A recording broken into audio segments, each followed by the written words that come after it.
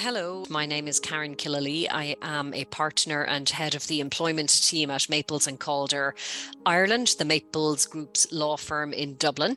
So in today's episode, I'm joined again by my colleague, Kieran Lungig, who's an associate on the employment team here at Maples. And we are going to provide you with an overview of the key provisions of the EU Transparent and Predictable Working Conditions Regulations 2022. So that's a bit of a mouthful. So I'm just going to we're both going to refer to them as the 2022 regulations. These regulations transpose the EU directive on transparent and predictable working conditions into Irish law. It came into force on the 16th of December last year. You may recall that we previously discussed the directive on our webcast, actually around this time last year, and then we sent out an industry update on the 2022 regs, and that is available on our website if you want to do some further reading. As discussed on our previous webcasts and industry updates, many of the provisions of the directive were actually implemented into Irish law through a piece of legislation called the Terms of Employment Information Act 1994 and another piece of legislation called the Employment Miscellaneous Provisions Act 2018. We don't need to worry too much about the detail of all of that. What we're going to do is go through some of the changes that from a practical perspective may require you as an employer in Ireland to make some changes, particularly to your written terms of employment. So as always, we try to look at these updates and changes in about 15 minutes. So let's kick off. So Ciara, can you tell us what changes have been introduced for employers in Ireland regarding updating the mandatory written terms of employment under these new 2022 regulations? Sure. As you've mentioned, it is already a requirement of Irish law that employers set out a written statement of certain key and mandatory terms of the employment relationship. This is in place under the 1994 Act and the 2018 Act, and includes basic necessary information such as name and address of the employer, notice periods, remuneration, and so on. The 2022 regulations have introduced two separate changes in respect of notification requirements. Firstly, the regulations have amended when this information needs to be provided to the employee. Under the 1994 Act and the 2018 Act, there were two timeframes that employers needed to keep in mind: the mandatory day 5 terms and the remaining terms that needed to be provided to the employee within 2 months of commencement of employment. Certain mandatory terms will still need to be provided within a 5-day period. However, these terms have been expanded, which I will discuss in just a moment. The remaining terms now need to be provided to the employee within 1 month of commencement of employment, which is a shorter timeframe than before. The second change introduced by the 2022 regulations in relation to providing written statement of terms is the expansion of the mandatory terms. Employers will now have to provide employees with information on their training entitlements, further detail on the calculation of remuneration, such as the initial basic amount, other component elements, frequency, method of payment, and payment reference periods. Where an employee has no fixed or main place of work, a statement specifying that the employee is employed at various places or is free to determine their workplace. We'll also need to provide details of the employee's title or a brief description of work, terms and conditions relating to hours of work and overtime, and where an employee's work pattern is unpredictable, the principle that the work schedule is variable, the number of guaranteed paid hours, pay for any additional hours, working hours and days, and at least 24 hours notice in advance of the first day or the proposed day in each week that the employee is required to work. So employers will need to ensure that they are providing the correct information to employees within these relevant timeframes, and it'll be important to review and update template contracts to capture these new mandatory terms. Yeah, absolutely. There's an awful lot in that. And does the obligation then to provide that, if you like, sort of revised written statement of terms, which complies with the 2022 reg? So does that apply to new hires, so new contracts only, or is this an exercise now which employers have to do across all of their population, so existing and new employees? No, employers do not actually have to proactively go out to all their employees with a revised written statement of terms. The 2022 regulations provide, however, that existing employees can request this. And if they do, then employers should be prepared to provide a new written statement when requested. Okay, perfect. And any other formalities that we need to be aware of? Yes, absolutely. The 2022 regulations specifically state that the written statement must be signed and dated by the employer. And where an employer provides the written statement in electronic form, an employer must retain proof of transmission or receipt of the written statement. Essentially, employers should maintain a copy of having provided employees with the mandatory terms.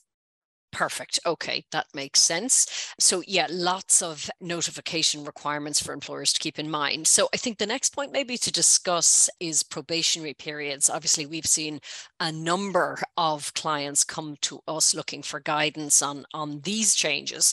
So the 2022 regulations have introduced, I would say, probably quite significant changes in relation to the use of probationary periods. And a very common theme that is emerging is the question of when is it appropriate to extend a probation period beyond what is now permitted? So could you just walk us through briefly what employers need to be aware of?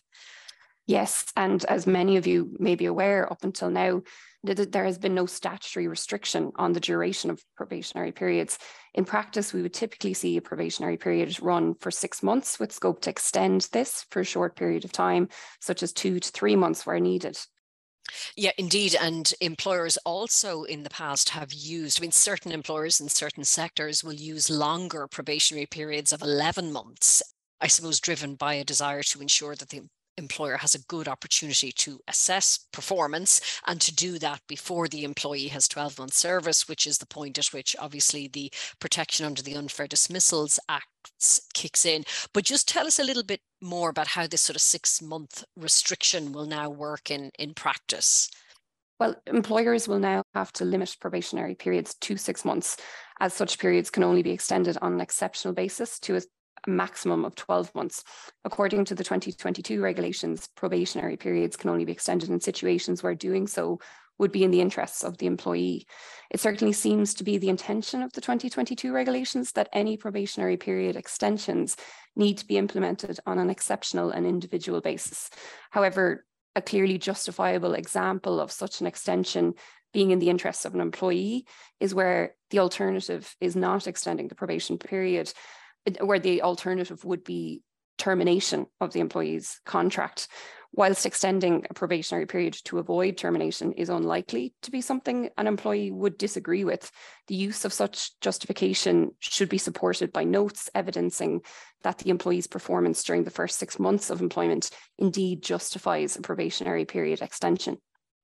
Yes, and it's a good point.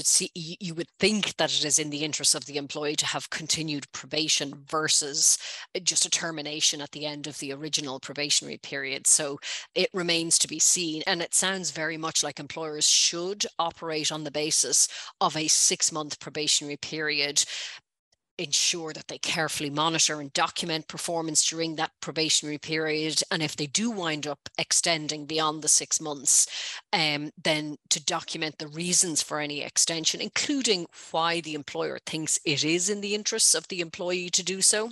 But I suppose a question that we've seen as well in practice is what about using a longer probationary period from the beginning? So you have a contract of employment that says actually the probationary period is 9 months. Do the new regulations prohibit that?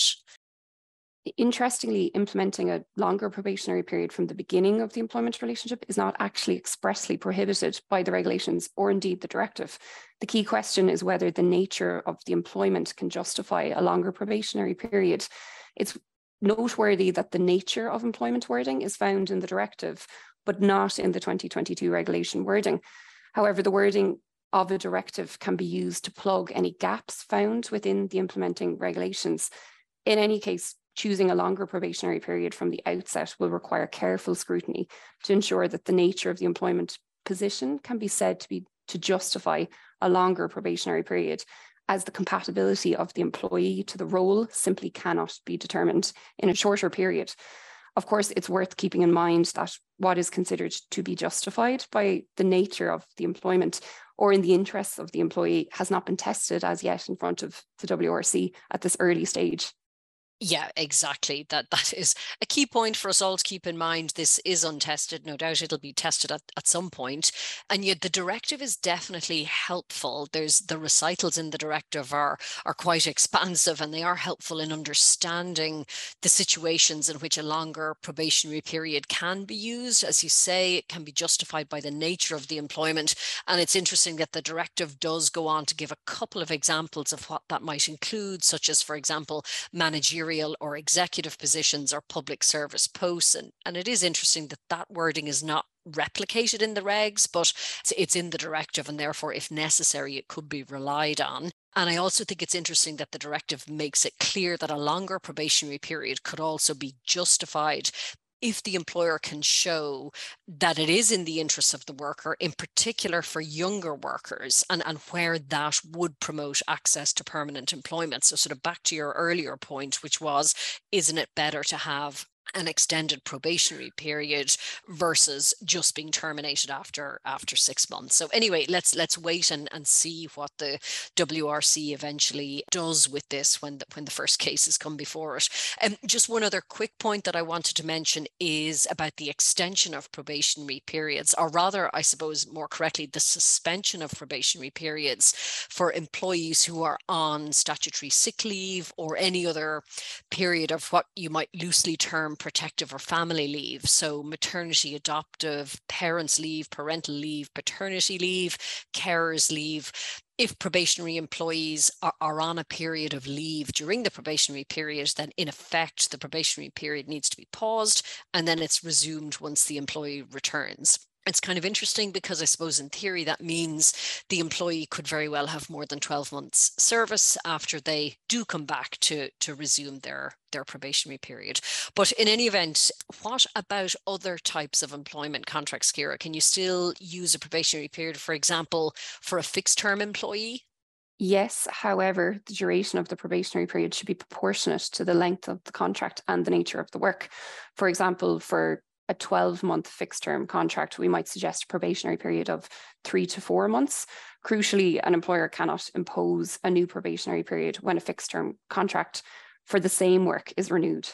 Yes, fair enough. And that makes sense.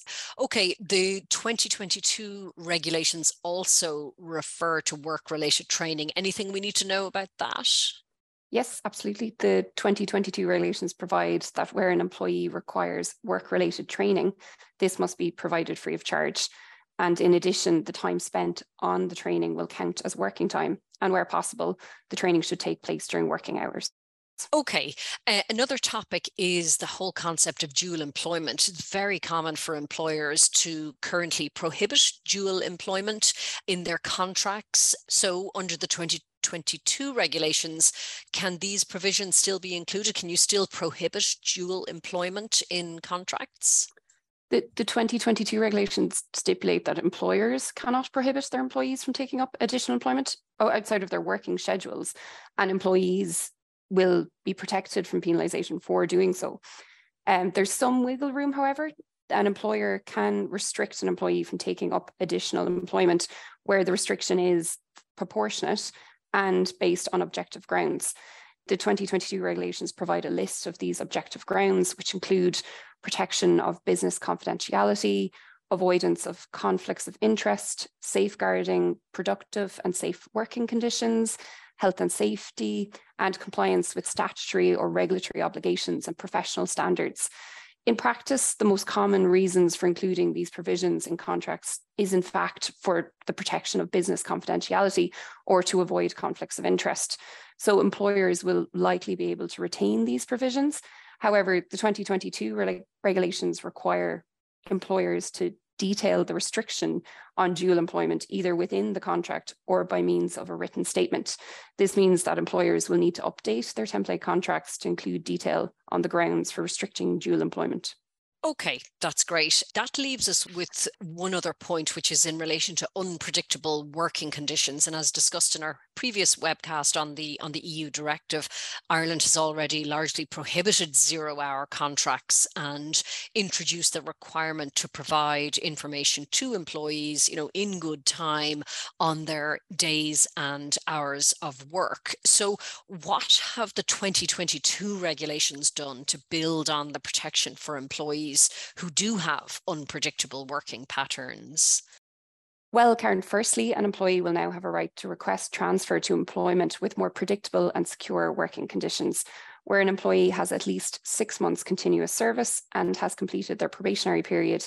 The employee can request a form of employment that is more predictable and secure in its working conditions. An employee is only entitled to submit one such request in a 12-month period. Employers must respond to this request within 1 month and provide a reasoned written reply to the employee. A verbal reply by the employer can only be made where a subsequent similar request is submitted by the same employee and the situation of the employee remains unchanged. Secondly, where an employer fails to notify an employee of their working hours within 24 hours of their first day of work, or where applicable, the proposed day in each week, the employee is required to work. The employee has a right to refuse to work during these hours without any adverse consequences.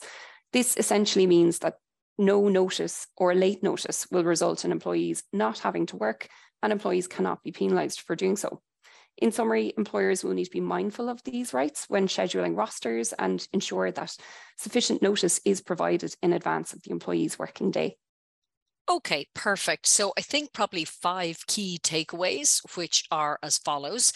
Number one, employers will need to review their template contracts of employment to ensure that they do comply with the 2022 regulations that we've just discussed.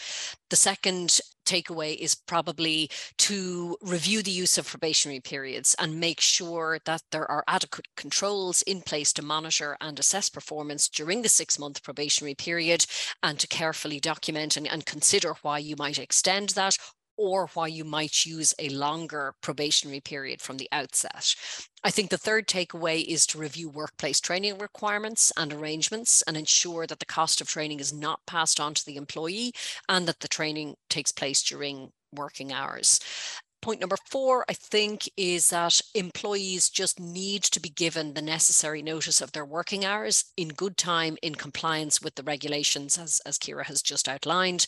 And finally, employers should be prepared to provide existing employees with a written statement of employment which complies with the 2022 regs if they are requested to do so. Okay, well, that's it from us for now. If you have any questions or queries on any of the points covered today or on employment legal issues in general, please do get in touch with us. Thanks for listening.